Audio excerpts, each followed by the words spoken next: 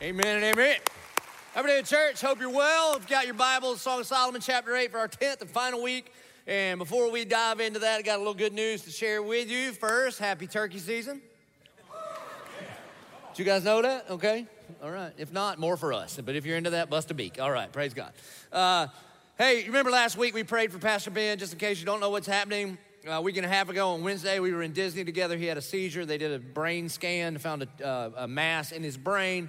The prognosis a week ago Wednesday was not good whatsoever. We were praying like crazy at our Thursday service and our Sunday services that things would be different by the time he got here, got to a local hospital, and they did all the stuff. And praise God, I've got good news.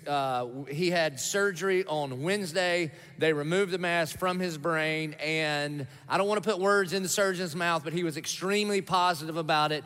He thinks they may have gotten it all. And so from the first prognosis to where they are now is like miraculous. Amen? Praise God.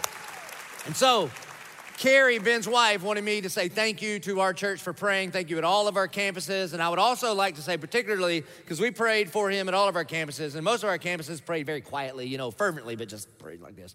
But Chaplain Cop Baker said that you guys brought the heavens down, that y'all were calling down fire from heaven. So thank you for praying like crazy.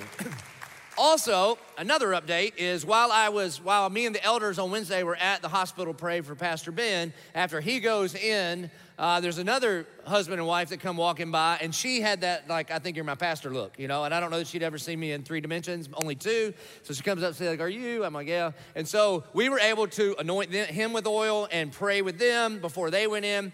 His name is James Williams. His wife's name is Rebecca. No relation to Ben and Carrie Williams, but I want you to know that his surgery was also successful, and he is at home recovering, and so also be praying for James and Rebecca. Amen? Praise God. Good news. Good news. All right, if you got your Bibles, we're going to dive in. We're going to spend our final week in the Song of Solomon talking about how to raise a daughter. Now, the moment that we publicized that this is what we were talking about this week, the biggest email we got back is, well, why not how to raise a son? Because that's not what this chapter in the Bible is about. I don't make it up. I don't write it. I just deliver it. Now, I will say raising a son is very important. I'm doing that too. And if you would like to hear about this, about 2 or 3 or 4, some years ago, it all runs together for me now, I did a 5-week series called Act Like Men. And so if you want a parenting series on how to raise sons, because what we're trying to raise, you're not trying to raise a boy, you want to raise a young man. And so there's a 5-week series on what it means to act like a man. And so go back and listen to that. But today we're going to talk about how to raise a daughter, because that's how the end of the Song of Solomon is. And I do still think this is for everyone, because there's a whole bunch of you and you are daughters. And you never graduate from being a daughter if you've ever been a daughter. And so that's probably about half the crowd here. And then there's a whole bunch of you and you either have daughters or you will have a daughter. Did you know this weekend at all of our campuses, we will have about 1,700 girls from senior high all the way down to 0. So we got a bunch of daughters around here. Or there's a bunch of you and one day you hope to marry somebody's daughter. So pay close attention. And I will just say this. Our world would be a whole lot better off if we knew how to better love, honor, and cherish every daughter of the King. Amen? And especially at the church. And it is a high, holy calling to all you dads of daughters out there. I told you this before. One of the happiest moments of my whole life was the day I found out that Gretchen and I were having a boy. All right? Found out we're pregnant, mostly her, but I'm a part of it. And so super nervous. I went to all the meetings, all the appointments, some of them get weird, but I went to all of them. I was there. And then we get to that one where you're going to find out the sex of the kid. And you go to that doctor. Ours was a little lady. She was about this big. And she puts that little goop on your wife's belly and then got that little magic wand thing. Ooh, and you're looking, man. You're looking at this screen. Looks like Poltergeist. Y'all don't know what it is. If you're younger, my age, you remember Poltergeist? And you're just staring at this like gray abyss and you're looking. You're like, was that it? No. Okay, what are we looking at? I don't even know what it looks like. And then eventually she says to me, Mr. Martin, congratulations, it's a boy. And I was overwhelmed with excitement. In fact, I picked the lady up. I scooped her up. Gretchen said, put her down. So I put her back down. I'm pumped. Because I'd prayed for a boy. I was pumped about it. I've been a boy. I was into it. Went out in the hall, called my daddy, said, Daddy, I made a boy. And he said, boy, I knew you had it in you. That's what he told me. So we named him JP. He's the 4th.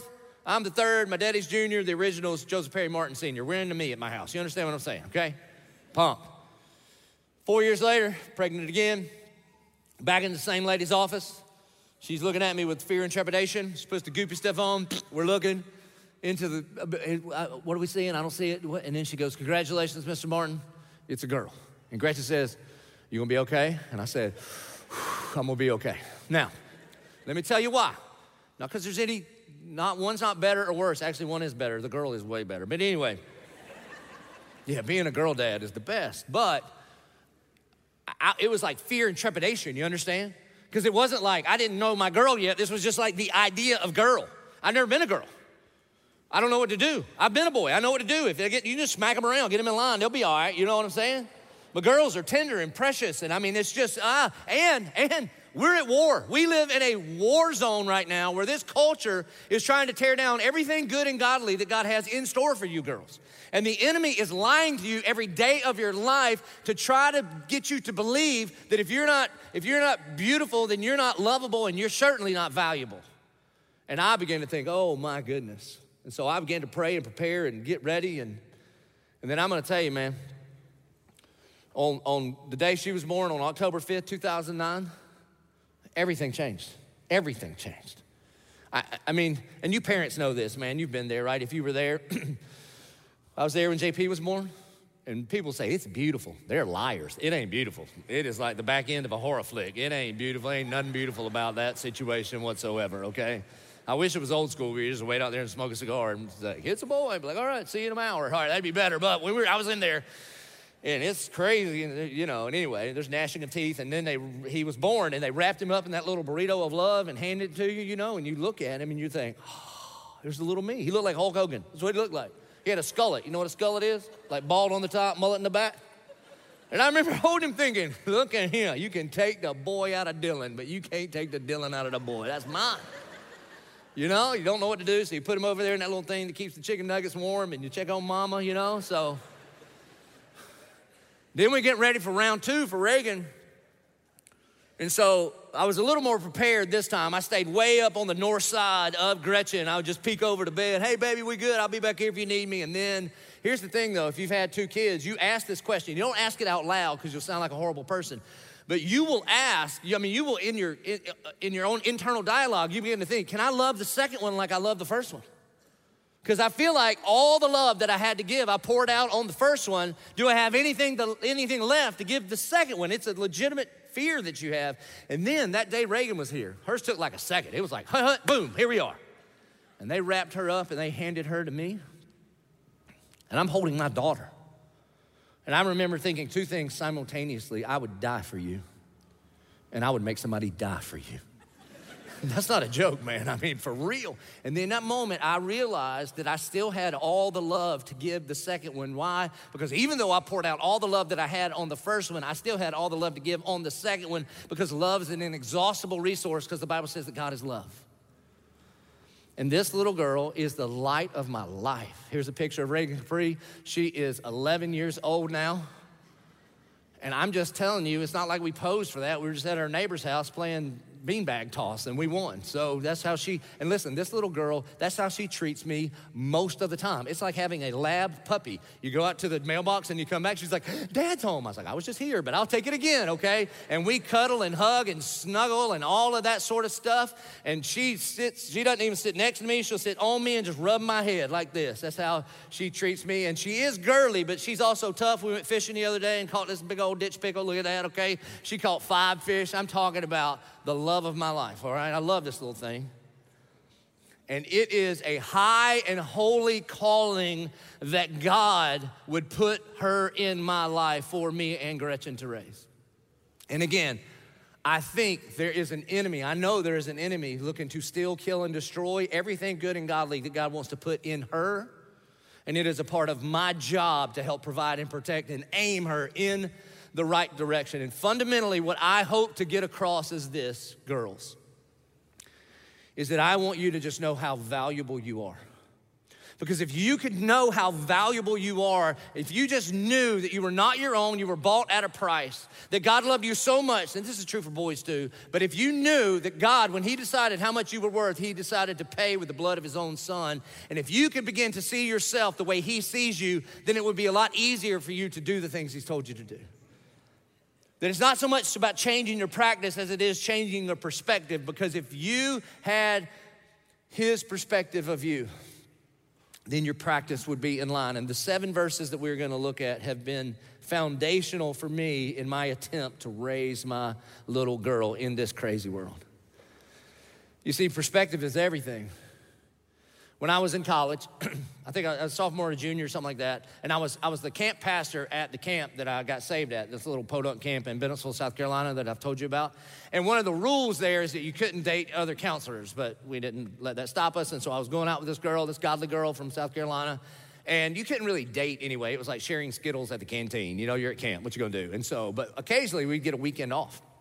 And so we had this weekend off, and I went to pick her up, and I was gonna take her to the movie, I don't know, whatever we were gonna do. And I pull up to her house, and she was one of 12. She had 11 brothers and sisters, one of 12. She had 8 brothers, all older than her. They all played football. They all played college football. And when I came to pick her up, all 8 brothers were at her house that day, okay? And when I pulled up, I got there a little bit early, and she wasn't ready, because why would you be ready on time? That'd be silly. And her dad comes out of the house and says, come here, boy, I want to show you something. And he takes me out to the back of his house to his barn. Everybody in Lakeview, South Carolina has a barn, and he had a barn. And what he would do as a hobby is he would rebuild old cars, antique cars. And his specialty was 57 Chevys. And so he takes me in there, he's like, hey, you into cars? And I'm like, oh, I'm totally into cars. I'm not super into cars, I'm not anti-car, but you gotta act like it, you know, because I'm trying to take his daughter out. And so he says, look at this one, and it was a pile, he just bought it. And then the second one was about halfway done, and then the third one was in mint condition, and he takes the tarp off, or the cover off of this car. It's a covered car in a covered barn. You understand what I'm saying? And then we begin to walk around this thing, and it is this cherry red, mint condition, red and white, 57 Chevy. And he opens up the hood, man. He picks that thing up like that, and he's like, boy, this ain't the inline 6. This is the 4-barrel carburetor, whatever that stuff is, you know. I don't understand, but I got to act like I know what I'm talking about, so I just do what you do in sermons when you're trying to act like you're into it. And I'm like, I'm just moving. Oh, it's so good, you know. Then we go walking around, he's telling me all about the drivetrain and where he got all the parts, and he says, hey, you want to crank it up? I was like, yes, sir, I'd love to crank it up. And he gives me the keys, I open the door, I get in, and I kick that thing up, whoop, whoop, whoop, whoop, whoop. I mean, it's loud, and I got to goose it just enough that he knows I'm a man, but not too much that he thinks I'm a rebel. You understand what I'm saying? Trying to ride that line, he cuts it off. And then he says, how would you like to take this car out tonight on your date? And I was like, are you serious? He's like, yeah. I was like, I'd love to. And he goes, well, let me ask you some questions. I put a lot of money and effort and energy into this thing. You wouldn't get some food and eat it inside and mess up my interior, would you? I was like, oh, no, I'd never do that. No, sir, no way. And he goes, you wouldn't park next to some other car and let somebody door ding this thing, right? I know, sir. I'd park all the way on the other side and just hitchhike back to wherever we were going. No problem. I'll put police tape around it. That's fine. And he goes, now listen, you wouldn't race it with you because we live in South Carolina. So at every stoplight, there's going to be a mullet and a Camaro daring you. Come on, get some. No, I would never race it. He's like, oh, so you would take care of it? Yes, sir. Inside it out? Yes, sir. Okay, he's like, cool. Couple things. One, there's no way in the world I'm letting you drive my 57 Chevy. You out of your mind? And then he said, I'll never forget, man. He looks right at me and he says, and let me tell you something. What I'm about to let you take out for the next 2 or 3 hours is infinitely more important than this hunk of metal. You take care of my daughter. So we got in my 89 Pathfinder. Plenty of room for Jesus in there between me and her. I don't know what we did. We went to the movie or something. I brought her home 45 minutes early. Why? Because I understood what he was talking about, and what he was saying is she is so valuable. And I began to take on his perspective that night. I hope and I pray to the moms and dads, you will speak that kind of value into your kids. To the brothers, you would treat your sisters in Christ around here with that kind of value. And to the daughters, you would know you were valuable and you should be treated as valuable. Chapter 8, verse 8 starts out this way. The brothers are talking. Remember, nowhere in the book is her father mentioned. So by the way, I'm gonna talk about parenting a bunch, and I know there's a bunch of single parents here, especially single mamas. You are heroes, you are heroes. I don't know how you do it, but I know, but with God's grace, that he has given you everything you need to accomplish everything that he has called you to accomplish. Amen. Now, the brothers say, we have a little sister and she has no breasts. Well, that's a bummer. What shall we do for our sister on the day when she is spoken for? Now, they're not necessarily talking about her anatomically. They're talking about her age. We have a little sister and she's prepubescent. She hasn't grown yet. She's 10, 11 years old, that kind of thing. That's what they're saying. And then they say, what shall we do for our sister? Listen, brothers, not what shall we do to our sister, but what shall we do for our sister? These brothers are the authority in her life. One of the first things I taught my son, JP, he's 15 years old now, but when Reagan was born, he was like 4. And from the very beginning, from the moment we brought her home, I would tell him, boy, your number one job on this planet is take care of Reagan. And I mean, we beat that thing into his head ad nauseum. We'd be out in public, and I'd say, boy, what's your number one job? He'd go, protect Reagan. We could be at a place with some friends and stuff, and if I couldn't see him, I could just look at him and go, I could hold up one finger, he'd go get Reagan. And I just wanted him to understand that. That's his job. In fact, one time we were at the St. John's Town Center on my annual trip there at Christmas to go see Santa when the kids were little, and JP comes running up, kind of white-faced, like, oh, I feel like I need to tell you something, but I'm scared to say it. You know, one of those things? And he comes up, I'm like, what's up, dude? And he's probably 6, 7 years old. And then I hear a kid crying over in the little playground. I'm like, why is that kid crying? And he go, well, he pushed Reagan off the slide. And I go, well, but why is he crying? So then I pushed him off the slide. Pound it, buddy, right here. Booyah, okay? Let's go to Dick's and get whatever you want from Dick's Sporting Goods. Now he's in high school. They go to the same school, and I've just told him, hey, listen, man, you will not be a bully, okay? This is not provocation. This is protection. If somebody's messing with your sister, you handle it. And the school's going to kick you out of school. No problem. I'm not even going to defend you. I'll take you to Disney for a week. That is fine. Why? And I know I'm going to get some feedback. That's fine. Are you raising a child to be violent? Yes. Yeah. You do you at your house, all right? You and your snowflake sit in timeout. However you want to do it. That's fine. But I'm telling you, the Bible says, from John the Baptist until today, the kingdom of heaven has been forcefully advancing, and violent men take hold of it. Now, you be tough for. Not tough with, you be tough for. And so, here's why, too. When he hit about 7th or 8th grade, I've been planning this for 4 or 5 years. And I said, listen, dude, listen. You know, when he became interested in some other girls and that kind of stuff, especially now as a 9th grader, and I just tell him this, hey, listen, what's your number one job? Protect Reagan. And I go, they're all Reagan. Every single one of them is the daughter of the king. And so we love, honor, and cherish every single one of them. Their brothers are saying, here's what they're doing. While she's a little sister, and they're saying, what shall we do for our sister on the day that she gets married? They're not just thinking about the temporary. And here's the problem if you're going to parent, especially daughters, man. You got to think with the end in mind. You got to think about that day that you're going to walk her down the aisle and parent towards that. And I get it, man. If you got little kids, you just trying to make it to night time right now. I understand. You in baby jail and it's tough. But what they are doing is they begin with the end in mind. They are thinking about her future. And what they are doing is they are willing to not give her what she wants, but give her what she needs to be who God has called her to become. That's what they say on the day in which she is spoken for. Because there comes a day, dads, you're going to put your daughter probably on your arm and walk down the aisle, and literally and figuratively, you are taking her hand out from under your authority and handing her over to some other guy. And you want to make sure that God has used you to create the kind of environment where she can be the godly woman God has called her to be. It's a scary, scary moment. I did a wedding about 4 or 5 years ago for this family I know pretty well. The guy comes walking down the aisle with his girl. He's got 2 boys and a girl. She's the youngest. He's a mess, man. He's tough as nails, too. And he's just crying, you know. The tough guys cry at weddings, hardcore. Just suck that lip in. You know, it ain't good. And that's him. And he walks her up there, and he looks at the groom-to-be.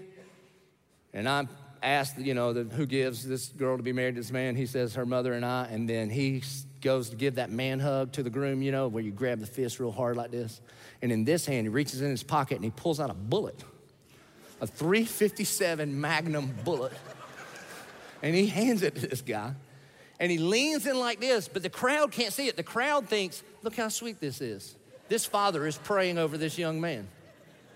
And so he leans in like this and he says, boy, this is a .357 Magnum made right here in the United States of America. It stands for character, it stands for honor, it stands for integrity. And if you don't treat my daughter that way, then the next ones are coming much faster. That's what he said.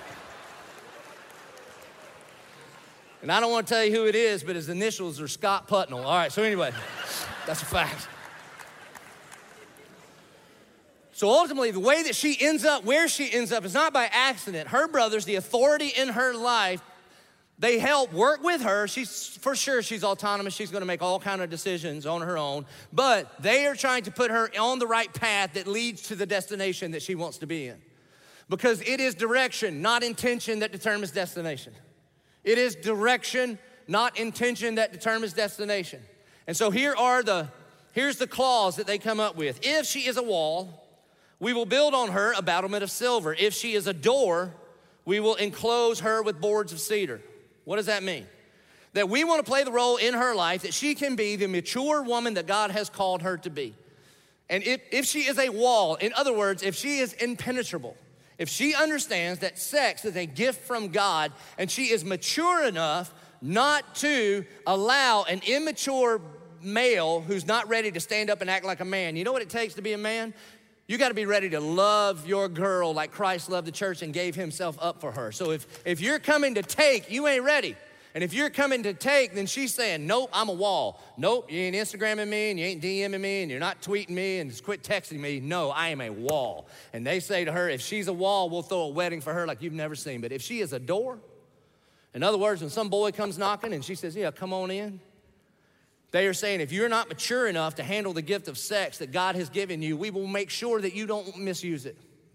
Because the crazy thing is if you misuse sex, it will misuse and abuse you.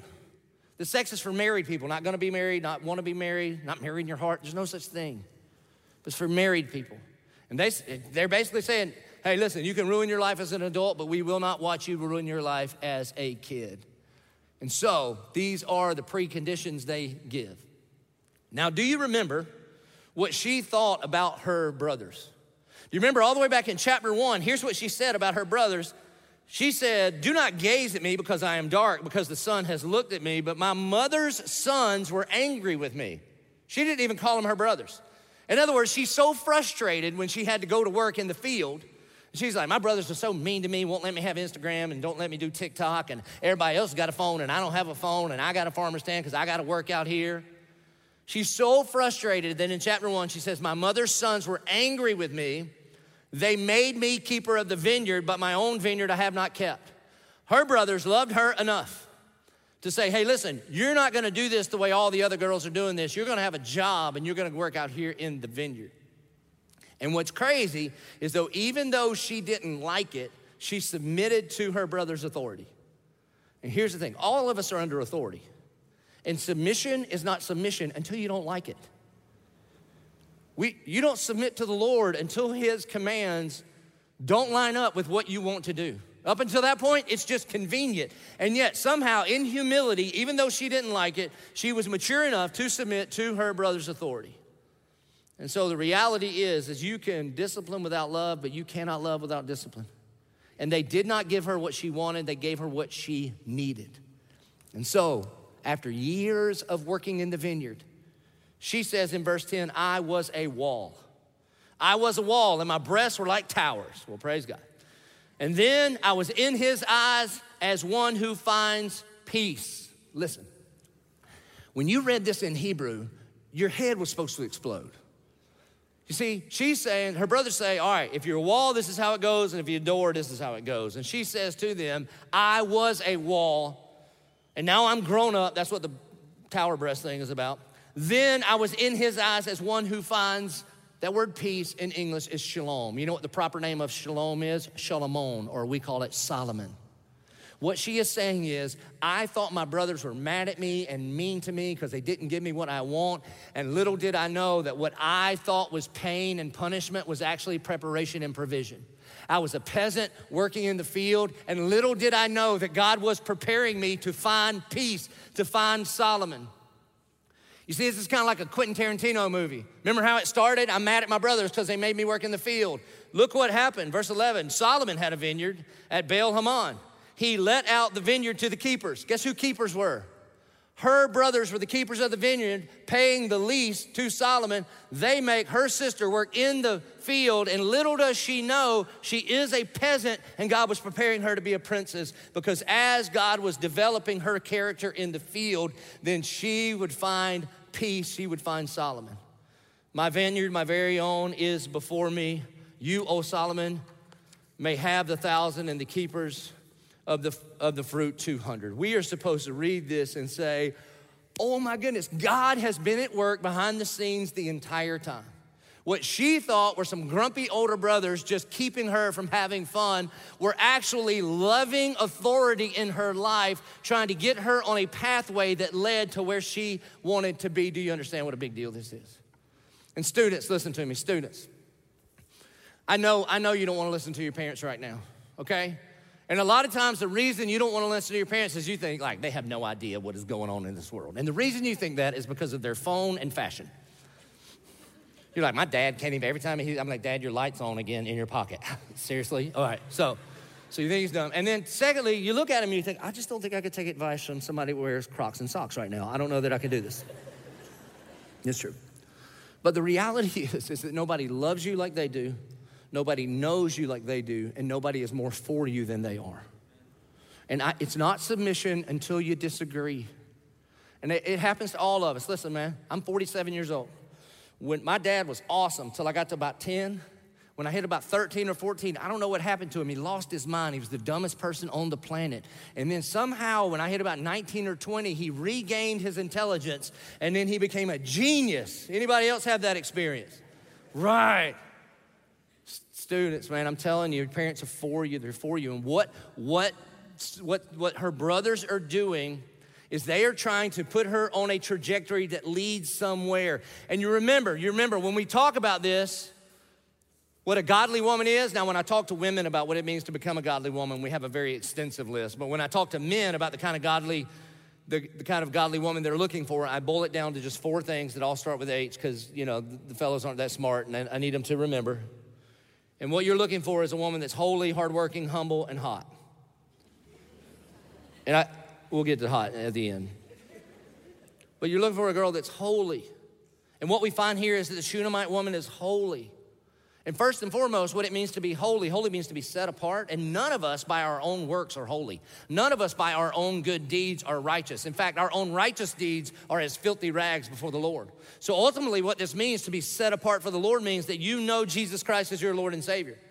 That the only reason you can claim to be holy and blameless, like the New Testament says believers are, is because of what Christ has done on the cross. And you believe that when he died on the cross, somehow that counted for you. When he says it is finished, he put to death your sin. And the Bible says that God made him who was without sin to be sin for us, that we would be made the righteousness of God. And she is set apart, she is different, and then she begins to live that out because when she says, I was a wall, what she is saying here is, I did not live for the approval of some boy, but I was living for the approval of the God that loves me. She is holy. And she is hardworking. She worked in the vineyard. You want to raise a hardworking girl. And fellas, if you're dating a girl right now and trying to figure out if she's marriage type, I'm just going to tell you, if she ain't hardworking, you better watch out. Because every single one of us live on a continuum between gratitude and entitlement.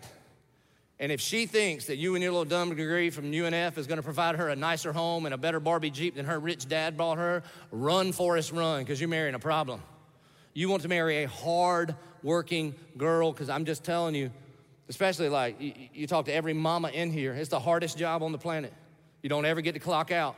I don't know how Sabbath applies to mamas of babies and stuff like that. She is hardworking. My wife is a hardworking girl, man, hardworking, and she oozes gratitude. The other day, when it was sunshine this week, we're sitting on our back deck watching a bluebird build a nest. That's what we do now. Welcome to almost 50. That's what you have to look forward to. And loving every minute of it. You want to go somewhere? Why would we go when we got the bluebird right here? And she looks over at me, and she says, thank you for working so hard. And I was like, I didn't work hard for this. I'm trying to just do my job in the kingdom, and thank God that we can be provided for. She was like, she says, thank you. You know what she's doing? She's oozing gratitude, not entitlement. Gratitude is being thankful for what you have. Entitlement is focusing on what you don't. This is a hardworking girl, and she's also humble. She is humble.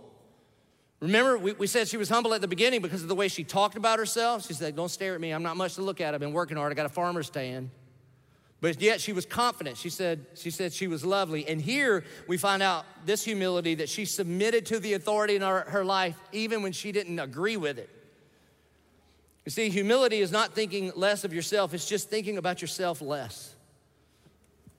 So you want to raise, this is true for everybody, but you want to raise a daughter that knows what it means to submit to authority. Guys, if you're going out with a girl and wondering if she's marriage material, pay attention how she submits to her teachers, her coaches, her parents, the authority that God has placed in her life. And most importantly, does she submit to King Jesus and his perfect leadership?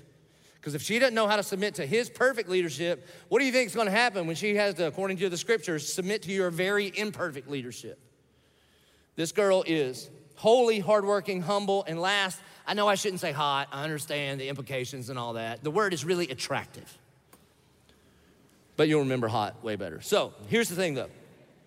What we see throughout the Song of Solomon is not just an external beauty. That's not what we're talking about here. In fact, she didn't think she looked that awesome, but in Solomon's eyes, he thought she was awesome. Remember on their honeymoon, when she takes off her clothes, he says to her, you are altogether lovely. There is no flaw in you. And the reason he can say that is because she is his standard of beauty, and she always looks like her. So he says to her, you look perfect because she is her. But it's so much more than that. Listen, if you spend all of your time and effort and energy just trying to improve the external, it's gonna be a miserable life for you. And the reason is because you have two enemies coming after you faster than you know. Time and gravity. They are not your friend. I know some of y'all like 25 and flexible and can eat a pizza at night and go, woo, and just feel great. All right, there is coming a day where you gotta drink an Advil smoothie just to make a Monday. You understand what I'm saying? Can I get a witness from the 40 and up crowd, praise God, all right? And stuff's gonna move and you're gonna hit car bumps and be like, why is it still bouncing? It ain't good, man. It ain't good. And you can fight it. If you got a little pocket change, you can fight it in this culture. You can, man. You can go and nip it and tuck it and clip it. And if it's big, you can make it little make it big and change it and curl it, whatever, bro. You can do, you look like, but I'm just gonna tell you, you do that long enough and you look like Miss Potato Head, just all like, why are you so surprised by it? This is my face. That's what it does now, okay? So just be careful. And if you build it on the physical, it will be so shallow. It will be so shallow. And so what we're talking about here is she continuously grows in her character, and Solomon is attracted to that character. You know what the Bible says about the woman that only focuses on the external? It's Proverbs 11:22, funny enough, says this, like a gold ring in a pig's snout is a beautiful woman without discretion. I mean, think about this. If you went up to the swamps of South Georgia with me and we were tromping through the woods and you saw a gold ring, you were like, my precious, and you go sneaking up on it and there's a big boar hog in the mud, you'd be like, what a waste. A 24-karat gold ring and the snout of a slimy, stinky, hairy, muddy boar hog, what a waste. And if you are just beautiful knockout externally and you're beautiful face and hair and body and all that, and you got an ugly soul, I'd say, what a waste, what a waste. And so her brothers are working on this. They put her in an environment that leads in this direction. And she is saying, thank you for that. In fact, the opposite of that we find in Proverbs 31. The Bible says this, her children rise up and call her blessed. Think about that for a minute, mamas. Can you imagine you wake up, or you don't even have to wake your kids up. They just rise up on a Saturday. What are you doing? I just wanted to bless you. Apparently that can happen. Her children rise up and call her blessed. Her husband also, and he praises her. Here's what he says about her. Many women have done excellently, but you surpass them all. Charm is deceitful and beauty is vain, but a woman who fears the Lord is to be praised. Give her of the fruit of her hands and let her works praise her in the gates. She has been on a path with the help of her brothers, the authority in her life towards holiness, hard work, humility, and attraction for her whole life. Now, I haven't done this in any of the other services, but thank you, Randy and Joy. My in-laws are right over here. The real pretty one, and then my father-in-law, okay? Honestly, and thank you. Thank you that you raised your daughter, my wife, and my daughter's mama the way that you did. That she would be hardworking. She'd have to like milk cows. They grew up on a farm. She's hardworking. She had a farmer stand and all that stuff too. That she is holy. Thank you for raising her into church and taking her to camp and introducing her to Jesus. And that she is so humble. She is so humble. Thank you that you instilled in her, and I don't know about what she doesn't have, but she's grateful for what she does have, and mostly joy. Thank you for the hot part. Thank you. All right, so this is how the book ends. Verse 13, oh, you who dwell in the gardens with companions listening for your voice, let me hear. Make haste, my beloved, and be like a gazelle and a young stag on the mountains of spices. Do you know what the mountains of spices are? You know exactly what they are. You were well versed in Song of Solomon. It's just like, remember the book started this way, let him kiss me with the kisses of his mouth and come like a young stag to the hills of Bether. All right, these are the same hills. And so in this book, she talks first, she talks last, she talks most. Sound like your marriage? Mine too. So here's what this is saying. This is the Bible way of saying, and they lived happily ever after. But happily ever after does not happen by happenstance. Their marriage has been talked about as a garden, and you will never neglect the garden into a fruitful bounty. It takes a lot of hard work, mutually submitted to one another, a whole lot of weeding and tilling and nurturing. And this is Song of Solomon's version of till death do us part, or they lived happily ever after.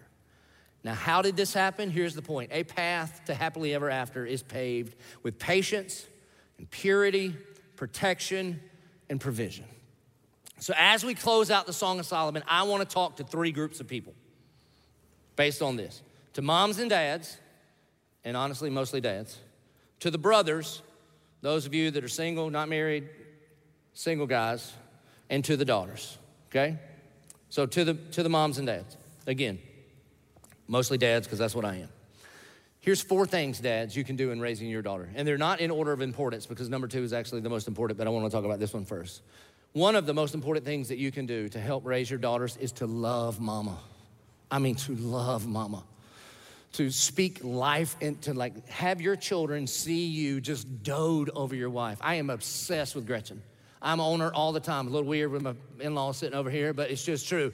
A hug and kiss her and make the kids go, ugh. You want your kids to be like, I think I'm gonna throw up in my mouth. That just should be like the standard in your home. It should not be abnormal that you're holding hands and that you are showing affection towards one another, because what I wanna do for my little girl is I wanna raise the bar for her so high for her to see that's what it looks like for a godly man to love a godly woman the way my daddy loves my mama. And you take her out on dates and you spend gobs of money on her and you sit out back and watch the bluebirds build nests. You do all of that all the time.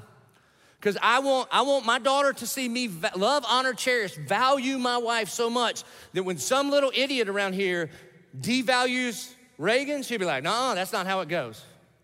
I'm telling you, like when somebody comes to pick her up, and if some car pulls up to my house and honks the horn, they better work for UPS, because they ain't taking nothing out of there. You understand what I'm saying? And I take Reagan out on little dates. I do, man. Take her out wherever she wants to go. Go take her out. Take her to nice places. I take her to places that I know college kids could never, ever afford, because when some little idiot wants to take her out on a date, she's like, this is terrible compared to what my daddy does. You understand what I'm saying?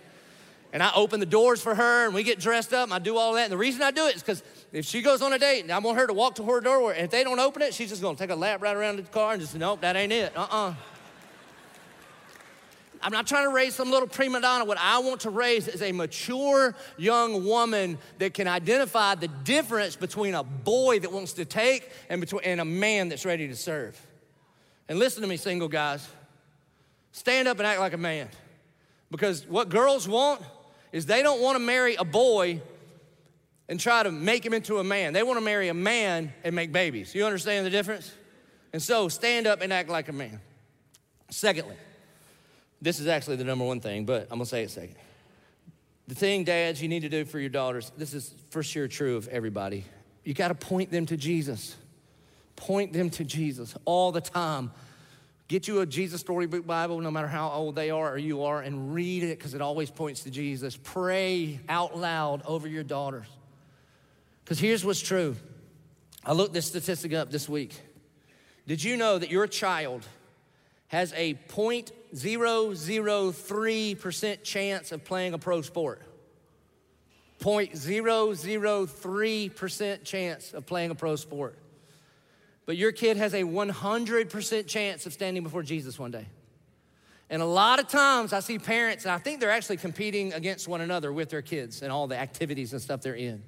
Like, man, I'm pro sports. My kids do some sports, right? But we don't act like it's gonna be there forever, because it ain't. And make sure when you go and you're cheering them on, maybe you ask this question, man, am I cheering for the first name or the last name? Because there's a big difference.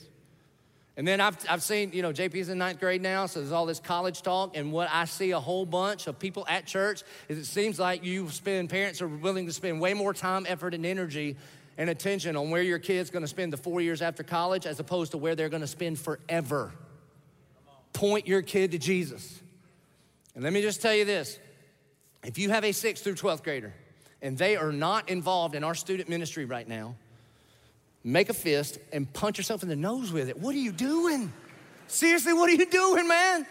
We spend millions of dollars around here to help disciple your kids. You are the primary disciple maker in your house. We are not here to replace you. We are here to come along and supplement and help. And every Wednesday night, we have hundreds and hundreds of middle school and high school kids at all of our campuses gathering. And what we as a church are doing, man, we're just tossing you this softball. We're tossing you this big fat softball. There you go, parents. All you got to do is hit it. I mean, we're just teeing it up for you. We're trying to get them around the right people and they're hearing the right things, around the right leaders. And then sometimes I'll hear you say, well, Timmy doesn't really want to go to students. Do I need to remind you, you are the parent. Did you take that excuse when he's like, I don't want to brush my teeth? Are teeth important? Not in Kentucky and England, but here, yeah. So you make them do stuff they don't necessarily want to do. Why? Because you want to give them what they need. And let me tell you what they need, man. Coach Lee used to say this all the time. Show me your friends and I'll show you your future. And I'm not saying all of our students here are perfect by any stretch of the imagination, but they are at least gathering a couple times a week to make much of Jesus, to pray for one another, to read the Bible, and maybe even more importantly, the adults that love them and care for them.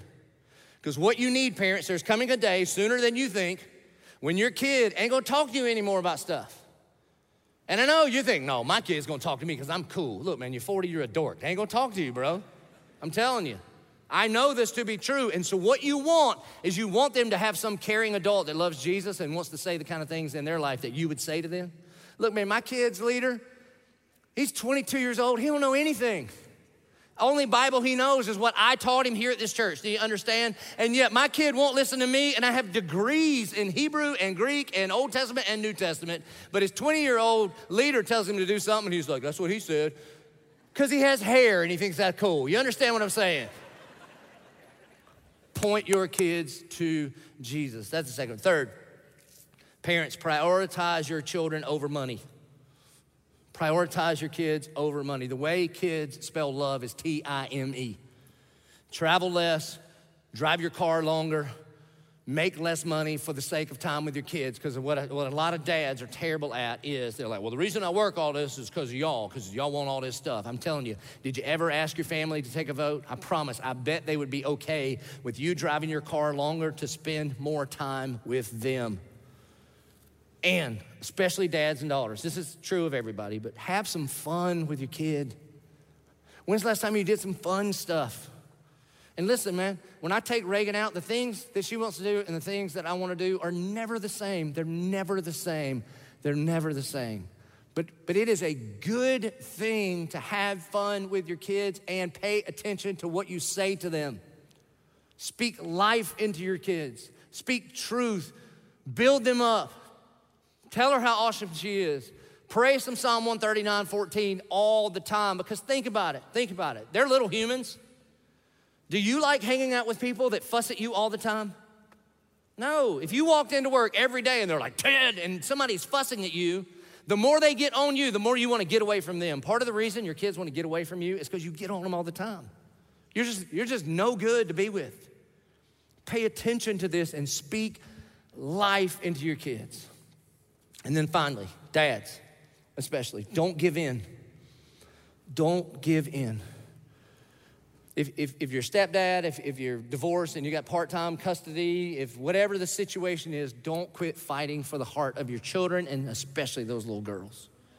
And it will feel like she will feel like you're fighting with her, but she is worth fighting for. So you fight against what this culture says is normal. You don't want normal in this culture. Normal is broke and depressed and alone. You understand? You can have that. Give me the crazy abundant life that Jesus has for us. So you get to determine when the phone happens and when TikTok happens and on Instagram and all that stuff, and it will be a war, and I'm saying it is worth the war. It is worth the war. And I'm telling you, like we have the clothes battles at my house right now. She's 11 and she comes out of her room in a very cute little outfit, and her body's changing and she's ready to go, and I'm like, hey, just lift your hands up, and whoop, we show belly, and be like, nope, keep getting dressed. Well, Dad, this is the only clothes I can find. Fine, you want me to start being in charge of the clothes finding department? Because I can't. I'll get Mama, hey, man, Joy's here, your grandma's here. She can knit you together a denim onesie, you understand? We can handle this right now. It's like, look, man, you never know. She's like, you don't understand. I'm like, you're right, I don't understand, but I know this. At any point in your day, praise could happen. We could be worshiping Jesus, and you got to be ready. You got to be able to walk around like this without half your stuff showing out, okay? So go get dressed, all right? And I'm telling you, I don't care. I'm not going to just give her what she wants, but I want to aim her in a direction that fundamentally she understands this. And I always follow up with this. Hey, listen, baby, listen. 1 Corinthians 6 says this. You are not your own. You were bought at a price. Therefore, honor God with your body. That's it. Because what ultimately we want to do is through the gospel communicate the truth that you are valuable. Now, to the brothers, if you are a single guy around here at 1122, I want you to look around at every female here. These are your sisters. You treat them as such. They are not a commodity to be used. They are not a person that you think maybe they don't have anything for me, therefore they should be ignored. They are your sisters in Christ, and your number one job is to protect your sister. You love, honor, and cherish them. And fellas, as a society, we need to do better. We need to do way, way better. And if you are a serial dater showing up here, because I know there's a bunch of like young, good-looking single people here. I get all that. And so if you sniffing around here for that reason, I would ask you got one of two options. You can repent, confess your sins, repent, apologize to anybody that you've ever treated like a commodity, and then I would give you the right hand of fellowship. But if you're just here to take, you are not welcome here, and I want to give you the right boot of fellowship. Get out. And here's why, man. The Bible talks a whole lot about, it uses all this like flock and shepherding language. And in the Bible says there's sheep, there's people that need to be cared for and taught and loved, that there are wolves that come in to devour and take advantage of the sheep, and then there's a shepherd. Now, our chief shepherd is Jesus Christ, and I am his under shepherd. And the shepherd had a rod and a staff. A staff had a crook on it, and you could grab a wayward sheep and bring them back, and it also had a rod on it. And when a wolf came up, you didn't pet the wolf, you didn't train the wolf, you didn't apologize for the wolf. You cracked the wolf in the head till he was dead. Hi, I'm the shepherd, okay? This will be a place where every female from 4 years old, 4 months old, to 40 years old, to 114 years old, and everyone in between will be loved, honored, and cherished because they are a daughter of the Most High King. They are valuable, and they will be treated as valuable, period. And then lastly, to the daughters. Solomon puts the daughters into two categories. If you are a wall, you're a single girl, and you're trying to do this thing Jesus' way, be patient. Be patient. Don't believe the lie. Jesus is more than enough for you. Jerry Maguire was a liar. No man can complete you. Every time I hear that, have you seen a man? Look, this hairless biped is not going to be able to satisfy your soul, okay? All he's going to do is frustrate you. Run the race that Jesus has marked out for you. If you look around and Solomon happens to be running next to you, run over there with him for a little while, see what happens, all right? Be patient. And if you are a door and you have given yourself away to a man or to men that are not your husband, here's what, I'm not trying to shame you. I'm just trying to tell you, you are too valuable for that. You are too valuable for that. You just don't understand how valuable you are. Do you know what it takes for a man to be able to touch you that way? First of all, it takes a man, somebody that is willing to lay his life down for you. This is why sex is not for dating people. Sex isn't for going to be married people, want to be married. Sex isn't just a casual endeavor. If you try to divorce intimacy from the physicality, then you'll kill the intimacy. And what God has for you is what he wants for you to have is intimacy, first and foremost with him, and then if you get married, with your husband. But what it takes for a man to get to touch you that way is he has to offer up in covenant his whole life to you. This is why the Bible says that husbands are to love their wives like Christ loved the church and gave himself up for you.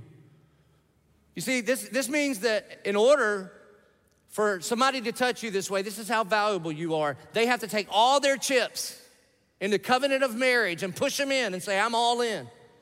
Look, my legal chips, my financial chips, my relational chips, my spiritual chips, my sexual chips, they are all in for you for all the days of my life. And so listen, you're too valuable for that. Now the good news about the path principle, whether you're a parent or a brother or a daughter, the good news about the path principle is this invitation from Jesus to repent. Do you know what repent means? Repent just means to change direction. And so maybe as a parent, you were kind of headed in a direction that is not God's ideal for you. Maybe you have little kids and you're thinking we need to be more intentional. Or maybe you think I blew it because my kid is grown now and I don't think I did these things. You know what, parents? It's never too late.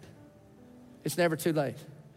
If your daughter's 45 years old and there's some things that you need to call her about and say, hey, listen, I want to repent and say, I'm sorry, but from this day forward, I think we can do better. I think that would be a God-honoring way to spend your afternoon. Maybe your husband and wife, maybe you need to get together and be more intentional about the pathway that you're putting your kid on right now because your kids are still little and at your house, where you can change direction. And if you're a brother, single guy here, and if you're honest, you have been treating some women like a commodity, like just trying to take instead of serve, then repent. Change direction. Turn your back on the way you used to act, and you put your face towards Jesus, and you don't have to do the things you used to do, because if you're in Christ, you're not the person you used to be. And then lastly, to the daughters. For those of you that with your mouth you say, I am satisfied in Christ, but you feel very dissatisfied in your marital status right now, repent. Bring that to the Lord. Cast all your cares upon him because he cares for you. And for those of you that are a door, you have been giving yourself away. I've got some really, really good news. Before Jesus went into full-time vocational preaching and healing ministry, he was a carpenter, and you know what he would do? He used to take broken things and make them whole. He can do that with your life. He can do that in a marriage. He can take two broken people and put them together and make one amazing marriage. I know, that's my story. And so no matter where you are, what you've done, how long you've done it, from this day forward, you can come running back to him. And in Luke 15, the story of the prodigal son, what we find out here is that there was a son, there was a child who was going in the wrong direction. And he got to this place in his life where he came to his senses and he repented. And when he came back to his loving heavenly Father, he did not come back to a lecture. He did not come back to punishment. He did not come back to I told you so. He came back to a robe. He came back to a ring. He came back to shoes, and he came back to a party because his dad says, this is my son who was dead and is now alive. We must celebrate. So if you've been challenged by this 10 weeks in the Song of Solomon, praise God. But if you have felt condemned, that is not the language of the Heavenly Father, because my Bible says, therefore now there is no condemnation for those who are in Christ Jesus. So I would invite the moms and dads, the brothers and the daughters, won't you come to him?